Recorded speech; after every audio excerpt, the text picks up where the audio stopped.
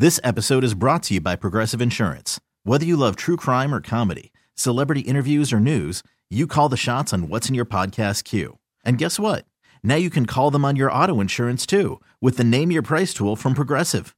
It works just the way it sounds. You tell Progressive how much you want to pay for car insurance, and they'll show you coverage options that fit your budget. Get your quote today at Progressive.com to join the over 28 million drivers who trust Progressive. Progressive Casualty Insurance Company and Affiliates. Price and coverage match limited by state law. That's how we got to the AFC Championship on Sunday, and man, Arrowhead was lit, ready, and waiting, and the temps too. Oh my gosh, I love the cold, I really do, and I love snow, and it's been a pretty mild winter in my neighborhood, which is kind of sucky. I've been praying for snow. So far, we haven't had a whole lot. But then I saw the CBS crew posted up outdoors at their desk to prepare for the AFC Championship, and I actually felt a twinge of pity for our friend Boomer Esiason. He was wearing a hat over his earmuffs, and then he had a coat that was pretty much wrapped up all the way to his face, and I swear he had 5 layers of clothing on. The man looked like he was about 18 sizes bigger than what he normally is. So I was all about the beefcake, boys. Yeah, there was plenty of beefcake on that body trying to keep him warm. And so I texted him to tell him I really liked his hat. I cannot share with you the reply that he sent back. And actually, I'm pretty sure that he was unable to text because his fingers were too cold, because there were all kinds of typos in the text. But I got the gist. The 4-letter words and all. Poor guy was frozen. I told him, hang tough. Boomer, you're a former NFL MVP. Come on, let's go. It's After Hours with Amy Lawrence on CBS Sports Radio. You all are full of hot takes in the wake of Championship Sunday. Whew, it's a good thing you don't have my job, huh? Or maybe you wish you had my job so you could bitch about referees for 4 hours, because that makes great radio. We're asking you the best and worst moments of Championship Sunday, either on Twitter, After Hours CBS, or you can find me on my Twitter if you two would like to call me some names. Oh, I've been called names. Fans get so emotional, either fans who actually have a rooting interest or fans who had a financial interest, or just fans who feel like they were proved horribly wrong, and so they have to have someone to blame. Generally, the radio host becomes the punching bag. It's okay. I'm so used to it. So, yeah, on Twitter or on our Facebook page, After Hours with Amy Lawrence, and our phone number, 855-212-4227. So, for the AFC Championship, you had the talk of Burrowhead leading up to this game. We know Mike Hilton actually got caught on camera saying it on the field last week. We know the fans picked it up. The Cincinnati mayor, a little creepy, but got into the whole fray with his tweet earlier in the week. This I'll read it to you verbatim. Joseph Lee Burrow, who's 3-0 against Mahomes, I guess didn't even feel the need to give him a first name, has been asked by officials to take a paternity test confirming whether or not he's his father. Ew. And of course, Pat's wife gets into the action because she cannot let a Barb go. Weak and embarrassing was her reaction to that tweet from the mayor of Cincinnati. Now, I think it's a little bit creepy myself, just ew. But we didn't hear anything from the Chiefs. You can be sure they were coached to keep their traps shut leading up to this game. Let the Bengals do all the yapping. Let the fans incite our fans by calling it Burrowhead. Raise your hand if you actually thought the Chiefs didn't know or didn't care what was being said. Right. I didn't think so. Especially as they were hosting a 5th straight AFC Championship at Arrowhead. The Bengals wanted to turn it into something else, but early on, they were dominated in that fourth quarter. 3 sacks of Joe Burrow. And I was instantly going back to the Tennessee game in the divisional round a year ago. Remember how bad the offensive line was in front of Joe Burrow when he got sacked 9 times? Now, obviously, the Bengals still won, but I'm thinking, oh no. I wonder if he's having flashbacks because I'm having flashbacks. So yeah, 3 sacks in the first quarter, which if I remember hearing correctly is the most he's ever been sacked in a single quarter. And so Kansas City is holding the ball for long chunks of time, but only manages a couple of field goals. They actually had a touchdown that was wiped out by a holding flag in the red zone. So lest you think that the referees were only calling penalties on the Bengals. And so that first quarter was fairly lopsided, but the Chiefs didn't have a lot of points to show for it, right? So they've got 6 points. The Bengals have no yards, and yet they still aren't even up by a touchdown. At halftime, it's 13-6. So we get one touchdown, which is a Mahomes strike to Travis Kelce. He's posted up. I mean, he could be an incredible power forward. He probably was in his younger days. He's posted up in the end zone because... what back injury? Did you guys hear that this weekend? He was actually a game-time decision because on Friday, very last snap of practice, Kelce tweaked his back and was in agony, and they were doing what they could. They were obviously pumping him full of anything they could possibly pump him full of, but there was no sign of it. And there was more sign of Mahomes' high ankle sprain than there was of Travis Kelce with any back pain. So, yeah, he posts up. He hauls in the only touchdown of the first half. They do get a Jalen Watson interception off Joe Burrow, but ultimately it's a bunch of field goals, and it's 13-6 at the half. Both Jim Nantz and Tony Romo were making a note of the fact that the Bengals had the ball to start the second half, and that last year in the AFC Championship, it was the second half where they made their move, right? They were lying in wait. It looked like the Chiefs were in control. They had a double-figure lead, and then the Bengals come out with their adjustments, and they completely changed the tone and the tenor of this game in the second half. So as they are mounting a drive on their first possession of the third quarter, I'm thinking, oh, man. Everybody's thinking, oh, man, here we go. And, yeah, you started to see more of what the Bengals can do, specifically when they've got the ability for Burrow to connect with Chase. And, I mean, even if there are 6 defenders on the guy, generally he finds space. Shotgun snap to Joe. He throws it down the left sideline. A leaping catch for a touchdown. Yeah. T. Higgins, full grown man, leaps at the goal line and reels it in for a potential tying touchdown. A 27-yard thing of beauty on the throw from Joe Burrow. Yeah, this was one of those games where you didn't see a lot of the flashes, right? But what you did see is that because the Chiefs had left opportunities out there on the field, the Bengals were going to be hanging around. And even if they didn't have their rhythm for long stretches, and credit the defense, credit the pressure from Chris Jones and Frank Clark and the others in Kansas City, credit the Steve Spagnuolo defense, it never really felt comfortable. Because they were just a touchdown away. They were just a couple of good drives away. And I kept thinking about the offense that we saw against the Bills. But honestly, this was totally different. They barely ran the ball. They were going big or they were going home. And so they're able to tie the game. And then you've got, it seemed like, and actually Burrow said this after the game, it seemed like the tide was turning, right? Because you've got them tying the game. T. Higgins over 2 defenders, a 27-yard strike, a perfect shot from Joe Burrow. They're tied. And then the Chiefs have got a limping Patrick Mahomes. You could tell his ankle really started to bother him the more snaps he took. Juju Smith-Schuster's off the field. Mecole Hardman gets hurt. He's off the field. You've got guys dropping like flies. Willie Gay, I mean, he's defense, but he was off the field. Kadarius Toney never comes back in this game. So they're down to essentially 2 veteran targets for Mahomes.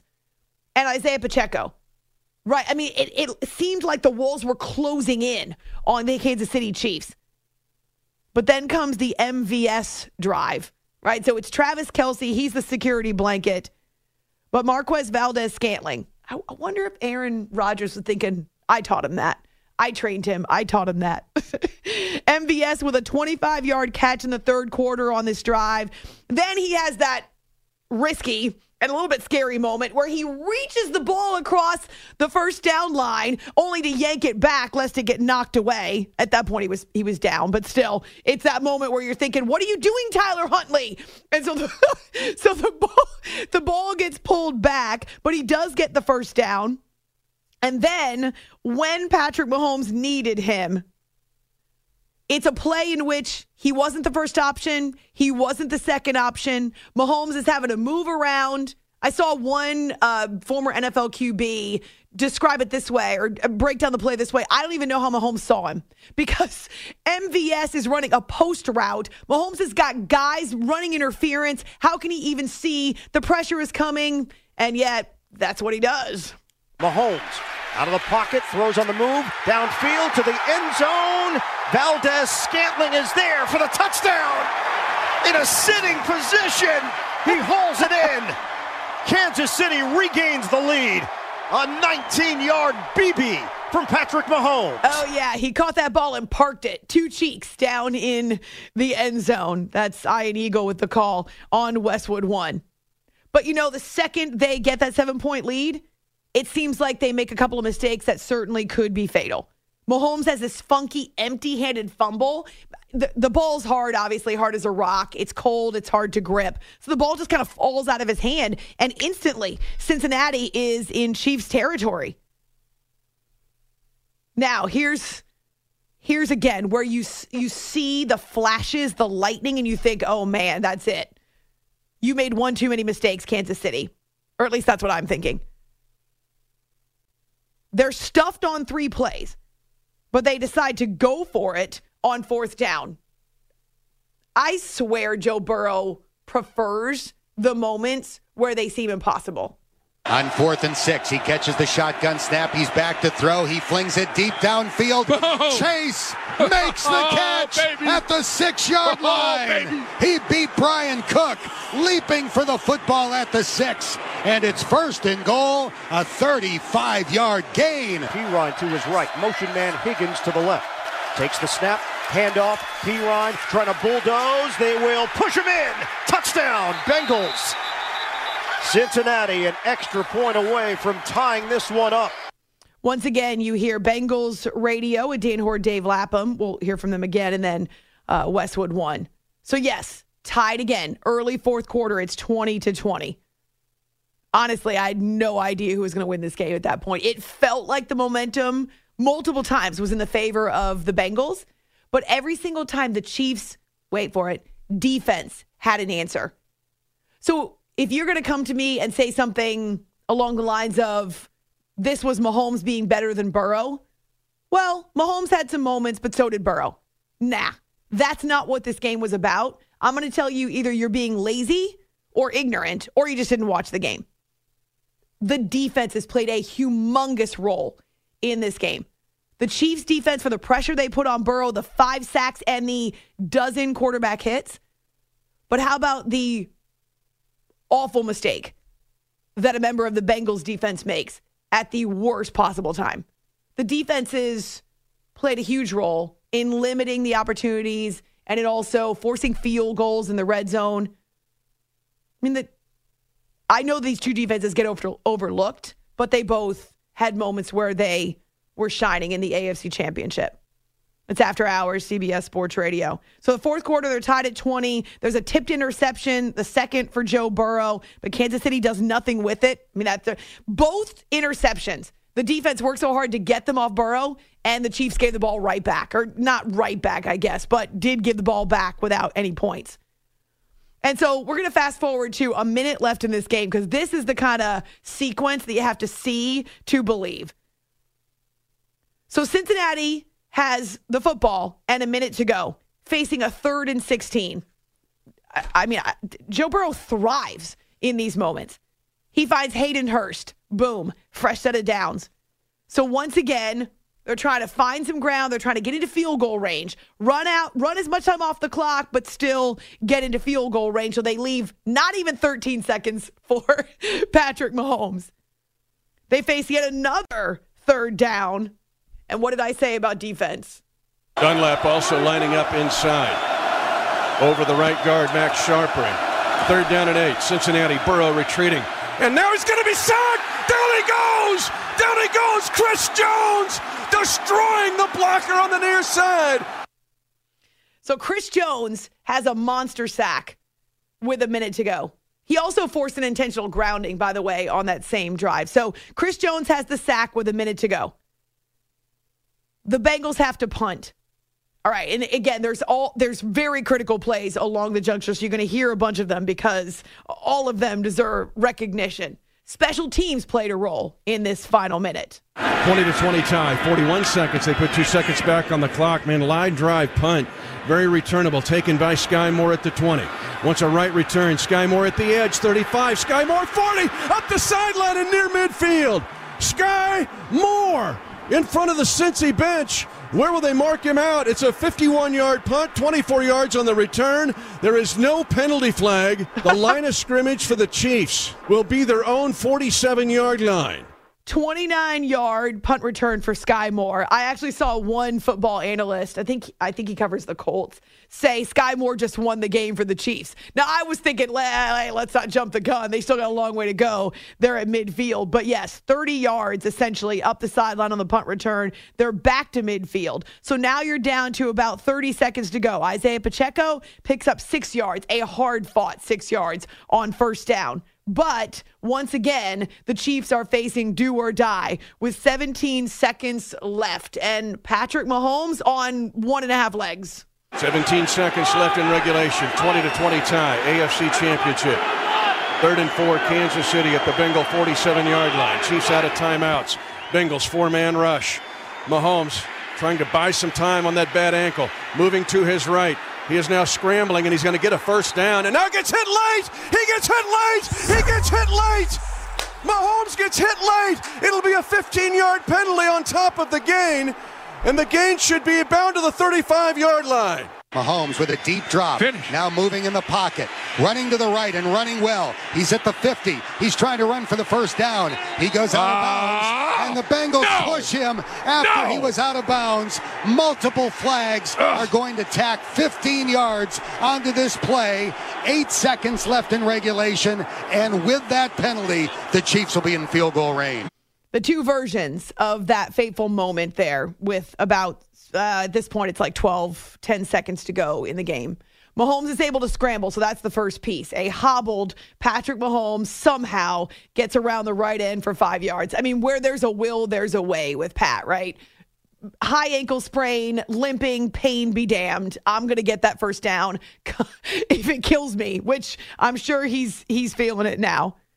But on top of that, and they weren't in field goal range yet, but on top of that, Joseph Asai shoves him when he's already fully out of bounds. And my first thought is, holy crap, that was dangerous. I actually tweeted that. That was a dangerous hit. Mahomes went flying. Thankfully, he was okay, but landed on his back. Osai crashed into another person, and then they both smashed into the bench. A lot of different people could have been hurt. The reason there's a lot of reasons you don't hit people when they're out of bounds, but one of them is because a lot of times those surfaces beyond, 2 or 3 yards off the field are slippery. And with cleats, they're really dangerous. We've seen guys tear ACLs by sliding into those areas near the bench. They're supposed to be covered up for the most part, but you could see everybody went flying. So that was a dangerous moment. Osai himself seemingly suffered a knee injury of some sort. Obviously, as you hear with Dan Horton, Dave Lapham on the Bengals version of the call, Dave Lapham knew it immediately. And the Bengals push him after he was. He knew it right away that was game. As long as Harrison Butker made the field goal, that was a mistake you just can't make in that moment. This will be a 45-yard attempt from the far hash. At 8 seconds to go in regulation, Cincinnati does have one timeout left. Harrison Butker, the biggest kick of his Chiefs' life. Placement is down. Butker's kick is up. The spinning kick high, floating in the air, and it is good! Good! Good! Did Cincinnati call timeout? They did not! They did not! They did not! It's a field goal from 45 yards out by Harrison Butker with 3 seconds to go. I love the hyperbole from Mitch Holthus, as if Butker hasn't kicked in a Super Bowl or had any other monumental kicks. No, in this moment, it's the biggest kick of his Chiefs' life. Harrison Butker, the biggest kick of his Chiefs' life. His Chiefs' life. That's awkward to say. It's just tough to say.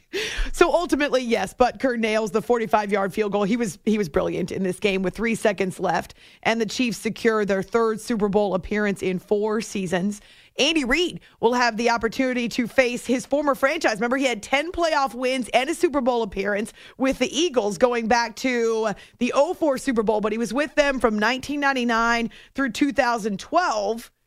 Now he's got, I think it's 11 playoff wins with the Chiefs, and we'll get to see his former team. Well, I had a great time there. So 14 years, a long time, huh? And I'm happy for them. I'm happy for the city. They're passionate. They love football. I mean, I can't wait till Kansas City and Philly clash. It's gonna be awesome, man. I mean, what a great Super Bowl it'll be. So Andy Reid and the Kansas City Chiefs. This one was gutty. It took grit, and that really applies to both teams. 4 times the Bengals and the Chiefs have met in the last 13 months. All 4 games have come down to just 3 points. I mean, you couldn't ask for 2 teams to be more tightly and evenly matched. It's great for football. That was beautiful. Even if you don't love how this one turned out, it's great for football. I mean, it's a war of attrition. It's survive and advance. But nobody's going to feel sorry about the injuries. And, of course, we know about the Niners situation. We hear from them on the back half of the hour. But straight ahead, the Chiefs did not respond to the Bengals and to the Cincinnati trash talking, but they were listening. They waited. They saved it up, and boy, did they let it fly after the game. It's After Hours with Amy Lawrence. Good morning to you. It's a Monday. We can do this here on CBS Sports Radio. You are listening to the After Hours podcast.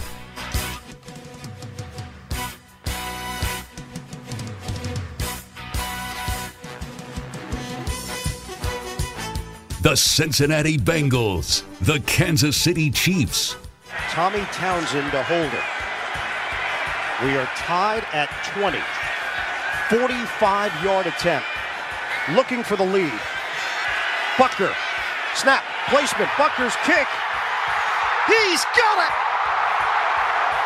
Kansas City in front with 3 seconds remaining. The Chiefs 23. The Bengals 20. To be seconds away again of getting back there and watching them celebrate, it's horrible, because this team has invested so much in each other to get to this point. And, we've been playing playoff football really since Halloween. We just didn't know it. We had to win 10 games in a row to be here. And, just really proud of the way the guys show up and are so consistent every single day, the way they fought to the final whistle today. Off the field, on the money, and after hours, it's time to talk football with Amy Lawrence. Zac Taylor, head coach of the Cincinnati Bengals. He's one of those guys who always conveys what he's feeling. He's not stoic. He's very expressive on the sidelines, whether it be in the highs or whether it be in the lows, and to come so close, but to be denied that opportunity to try again, to look for redemption and the chance to catch up with your unfinished business. Of course it hurts. It absolutely does. But these 2 teams have played 4 times in just over a year, and all of their games have been separated by just 3 points. So yeah, toe to toe, it was grit, it was guts, it was grind, it was heart, soul, it was blood, sweat, and tears. It was guys dropping like flies. I mean, they put everything out there. And I appreciate the opportunity to watch a game where you have no idea what's going to happen in that final minute. As for Joe Burrow, still confident after the game as much as he wanted to have another crack at the Super Bowl as well. I feel great about the direction that we're headed. That's the great thing about the NFL. It's not college where you only got 4 years. You got as many years as you want to, hopefully. So we'll come back, have a great offseason, and get better as a team, get better individually, and come back next year ready to go. The most emotion that you saw from the Bengals was from Joseph Asai. So not only did he sit on the bench and have to wait until the Butker field goal went through once he finally got up from where he'd hit Patrick Mahomes out of bounds. But then he's so overcome by emotion that he doesn't get up and go across field and greet anyone, which I'm not criticizing him for that. But his teammates are all doing what you do after a game. They're out on the field, they're talking, they're, connecting with people that they know. He's on the bench. He pulls his I think it was like a neck warmer, pulls it up over his face, and he buries his helmet in his hands, and he's clearly overcome by tears. So one of his teammates comes over and sits with him and tries to encourage him, finally gets him to get up, right? Finally gets him, come on, man, we got to go. Tried for a couple of minutes before Joseph would get up. And in the locker room, I appreciate the fact that Osai, he answered questions. And one of the things he said is, I appreciate my teammates. I'm finding peace now because they're not blaming this on me, because they're picking me up, because they're encouraging me. But he also had to answer the question of what happened. Why did you hit him so late? I was just in full chase mode, and I was trying to push him to maybe get him going backwards, because I knew he was going for that sideline. I was trying to make him go backwards, get that clock running, but I didn't know. I haven't seen it yet. I didn't know how far out of bounds we were. He said he essentially lost track of where he was on the field. And I get it. It was a mistake. It's not why the Bengals lost. It just happened at the worst possible time. But there were missed opportunities for both these teams. Each of these teams would have had plenty of moments to look back on and go, no, man, we had it, or we could have done it differently there. I mean, that's the beauty of two teams that are so evenly matched. Like, for instance, if Travis Kelce's weird attempt at a lateral gets intercepted and goes the other way for a touchdown, what was he doing? Like, what was he doing? And then he thought about it. You could see it cross his face later in the game. He thought about doing it again. I was like, Travis, you are the most sure-handed receiver on the team. What are you doing? That could have gone so horribly wrong. Oh, my gosh. All right, so speaking of Travis Kelce, we didn't hear any trash talking from the Chiefs. We didn't hear them respond to Burrowhead or any of the other things that were happening. They just kind of played their cards real close to the vest. But you had to know that it was eating them up, that they were fuming over their stadium, which is one of the loudest in the NFL, one of the toughest places for visiting teams to play, that it was being labeled Burrowhead. Oh, so they finally got their chance to talk after the game. And the first one we'll let you hear is Patrick Mahomes getting interviewed by Tracy Wolfson on CBS. I want to thank God, man. Woo! Burrowhead my ass! Woo! It's Mahomes' house! Hey, I got some wise words for that Cincinnati mayor. Know your role and shut your mouth, you jabroni! You gotta fight for your right to party! He's a whack job. Like a total whack job. You know, I tell you guys this all the time. My motto in life is find people who are your kind of crazy. I mean, he's certifiable, but totally my kind of crazy. Anyway, he and his brother will become the first players who are siblings to face each other on the field. We've seen coaches do it before, but it's called the Kelce Bowl now. Do you think they're going to do their podcast this week? I am all in. Give me the Kelce podcast. I think they have to. Yeah, they absolutely have to. Anyway, so that's Travis Kelce. First on the field, interrupting Patrick Mahomes when he's talking about God, and then Kelce's like, "Rah!" And then and then he's on the stage and he delivers his zinger to the mayor, who made that awkward tweet earlier in the week. You jabroni! I had to Google jabroni because I didn't really understand it. Anyway, that wasn't it. There were others who felt the need to express themselves. Both Frank Clark and Chris Jones had monster games. They were using the NFL Network as their outlet. We did it, you know what I mean? We had to come back out here. You know, last year this time, same team sent us home, man. You know, very disappointing season. I don't know who the hell they think they was calling this Burrowhead. I don't know who the hell they thought they was talking about they was going to finish us off. They'll take their bum ass back to Cincinnati. Man, they came to Chiefs Kingdom and got their ass stumped on. I don't know what number one did. I told him to holler at me. I don't know what this bang. I told him all holler at me. I told him last year they didn't get my best. I told him this year they barely got my best. I told him with the playoffs though, I'm the king. They gotta holler at me every game. Let's go. Tell y'all something, man. Don't ever. And I'm looking at the camera when I say this. Disrespect Arrowhead. I don't care how many times you done beat us. Don't ever disrespect Arrowhead Stadium.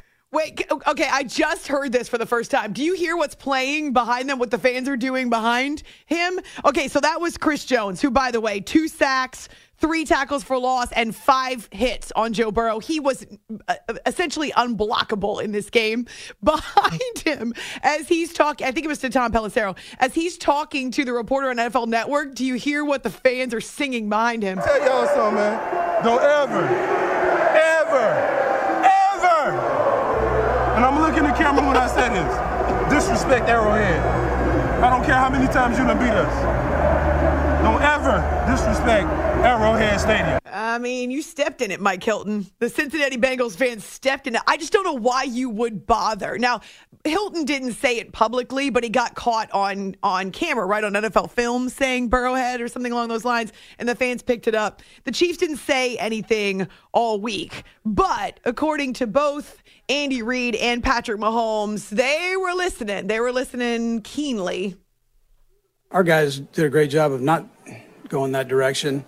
Their mayor said it all, and so I'm glad our mayor just did what he did, and some people heard it. Yeah, I think guys were probably the most pumped up I'd seen them going into a football game. A lot of trash talk coming from a lot of different places. I think no one picked us to win. If so, it was like 5% of people. 5%. And we think we've built up enough respect to have a chance to go out and win every game. So whenever you feel like you're the underdog, when you're playing at Arrowhead Stadium, it gets guys ready to go. And you got Burrowhead.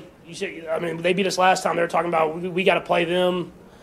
There was a lot of stuff. I mean, the mayor came at me, man. I understand he's the mayor of Cincinnati, so he has to think about something. But, it's something that you just got to play the football game and then let your play do the talking. They saved it all. I mean, they stored it up and they saved it all. Could you imagine what that locker room was like last week? Well, don't you dare. Nobody say a word publicly. Just wait. Just wait. But if you can walk the walk, then you get the privilege of talking the talk. All right, coming up, there was another game, obviously, completely different feel. The Niners onto their 4th quarterback, the Eagles dominating with the run game. Also, Damar Hamlin speaking on video for the first time since his cardiac arrest. So we'll cram all that in. It's After Hours with Amy Lawrence. You are listening to the After Hours podcast.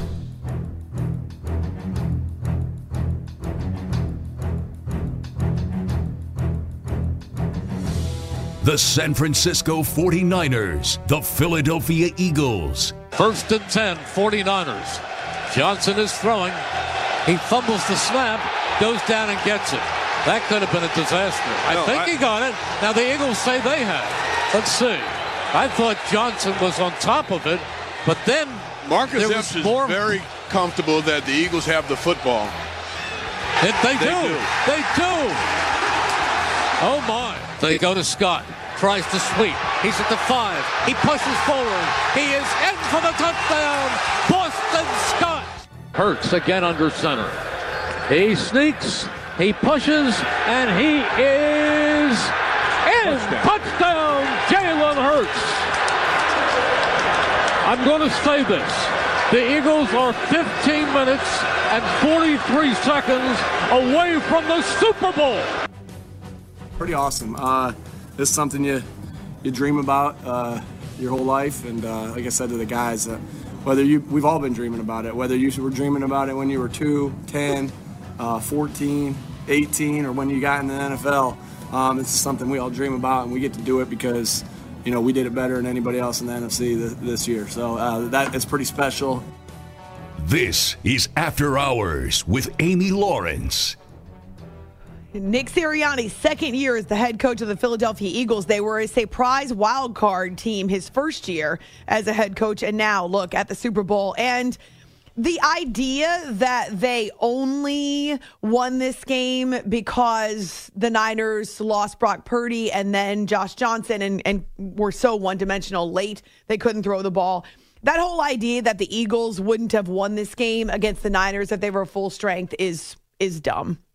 The Eagles have been the best team in the NFL since the beginning. I know they were without Jalen for a couple of games, but he was an MVP candidate. That offensive line is a beast, a collective monster.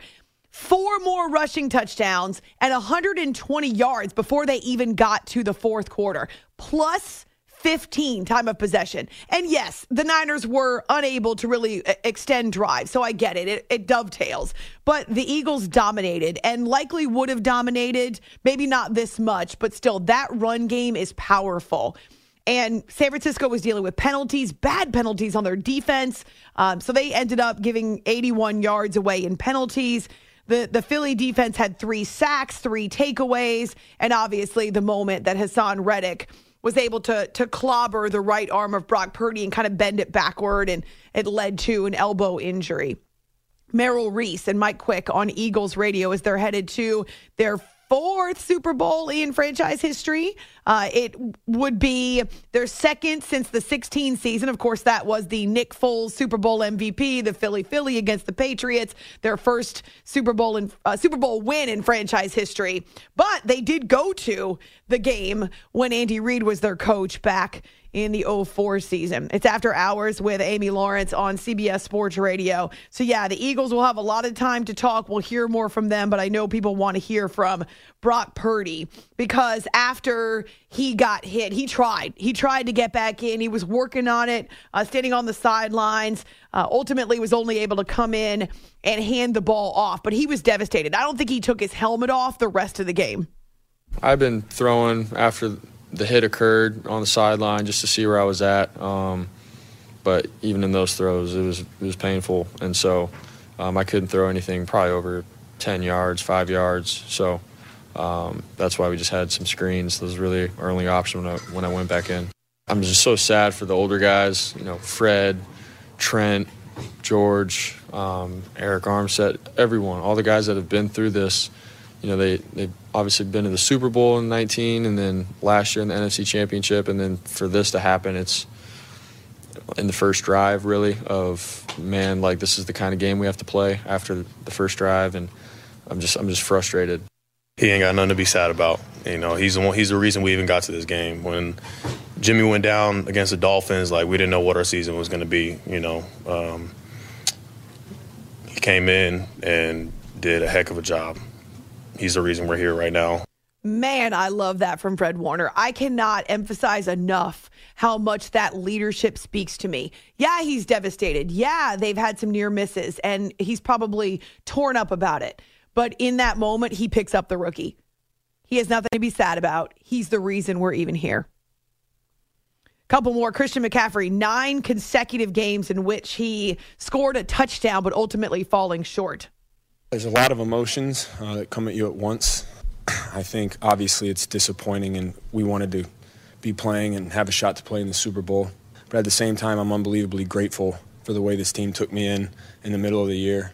It feels like a family in there, from the coaches and the ownership to the players, and I'm grateful for everyone in that locker room. Man, how things changed when Christian McCaffrey was traded from the Panthers. And yes, it coincided similarly timeline with Jimmy Garoppolo's injury, but he was definitely their best option moving forward. So a lot more to talk about. We'll, of course, get the exit interviews for both the Niners as well as the Bengals.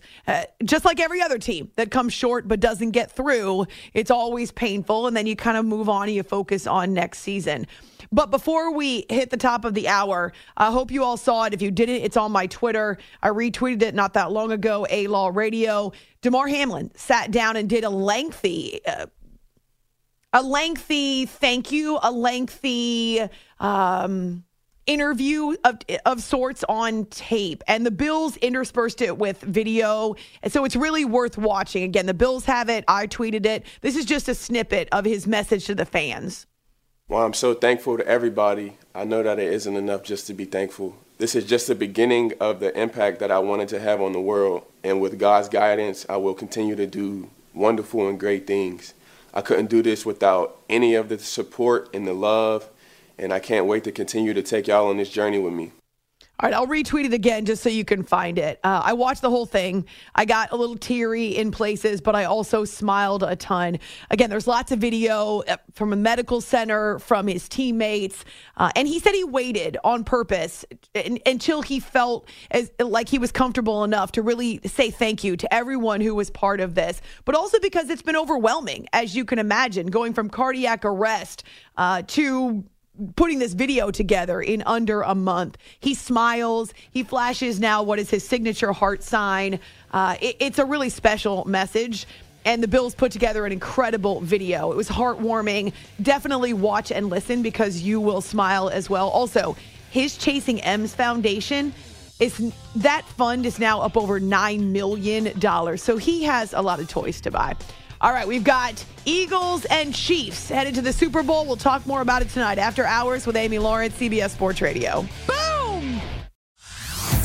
Hey everyone, Boomer Esiason here. The NFL draft is behind us and your favorite team is now gearing up for week number 1. The free Odyssey app puts you right in the middle of the pro football conversation with the biggest sports radio stations from across the country. The local voices who know your team the best, giving you their unfiltered takes on the current state of your squad. It's always football season right here on the free Odyssey app.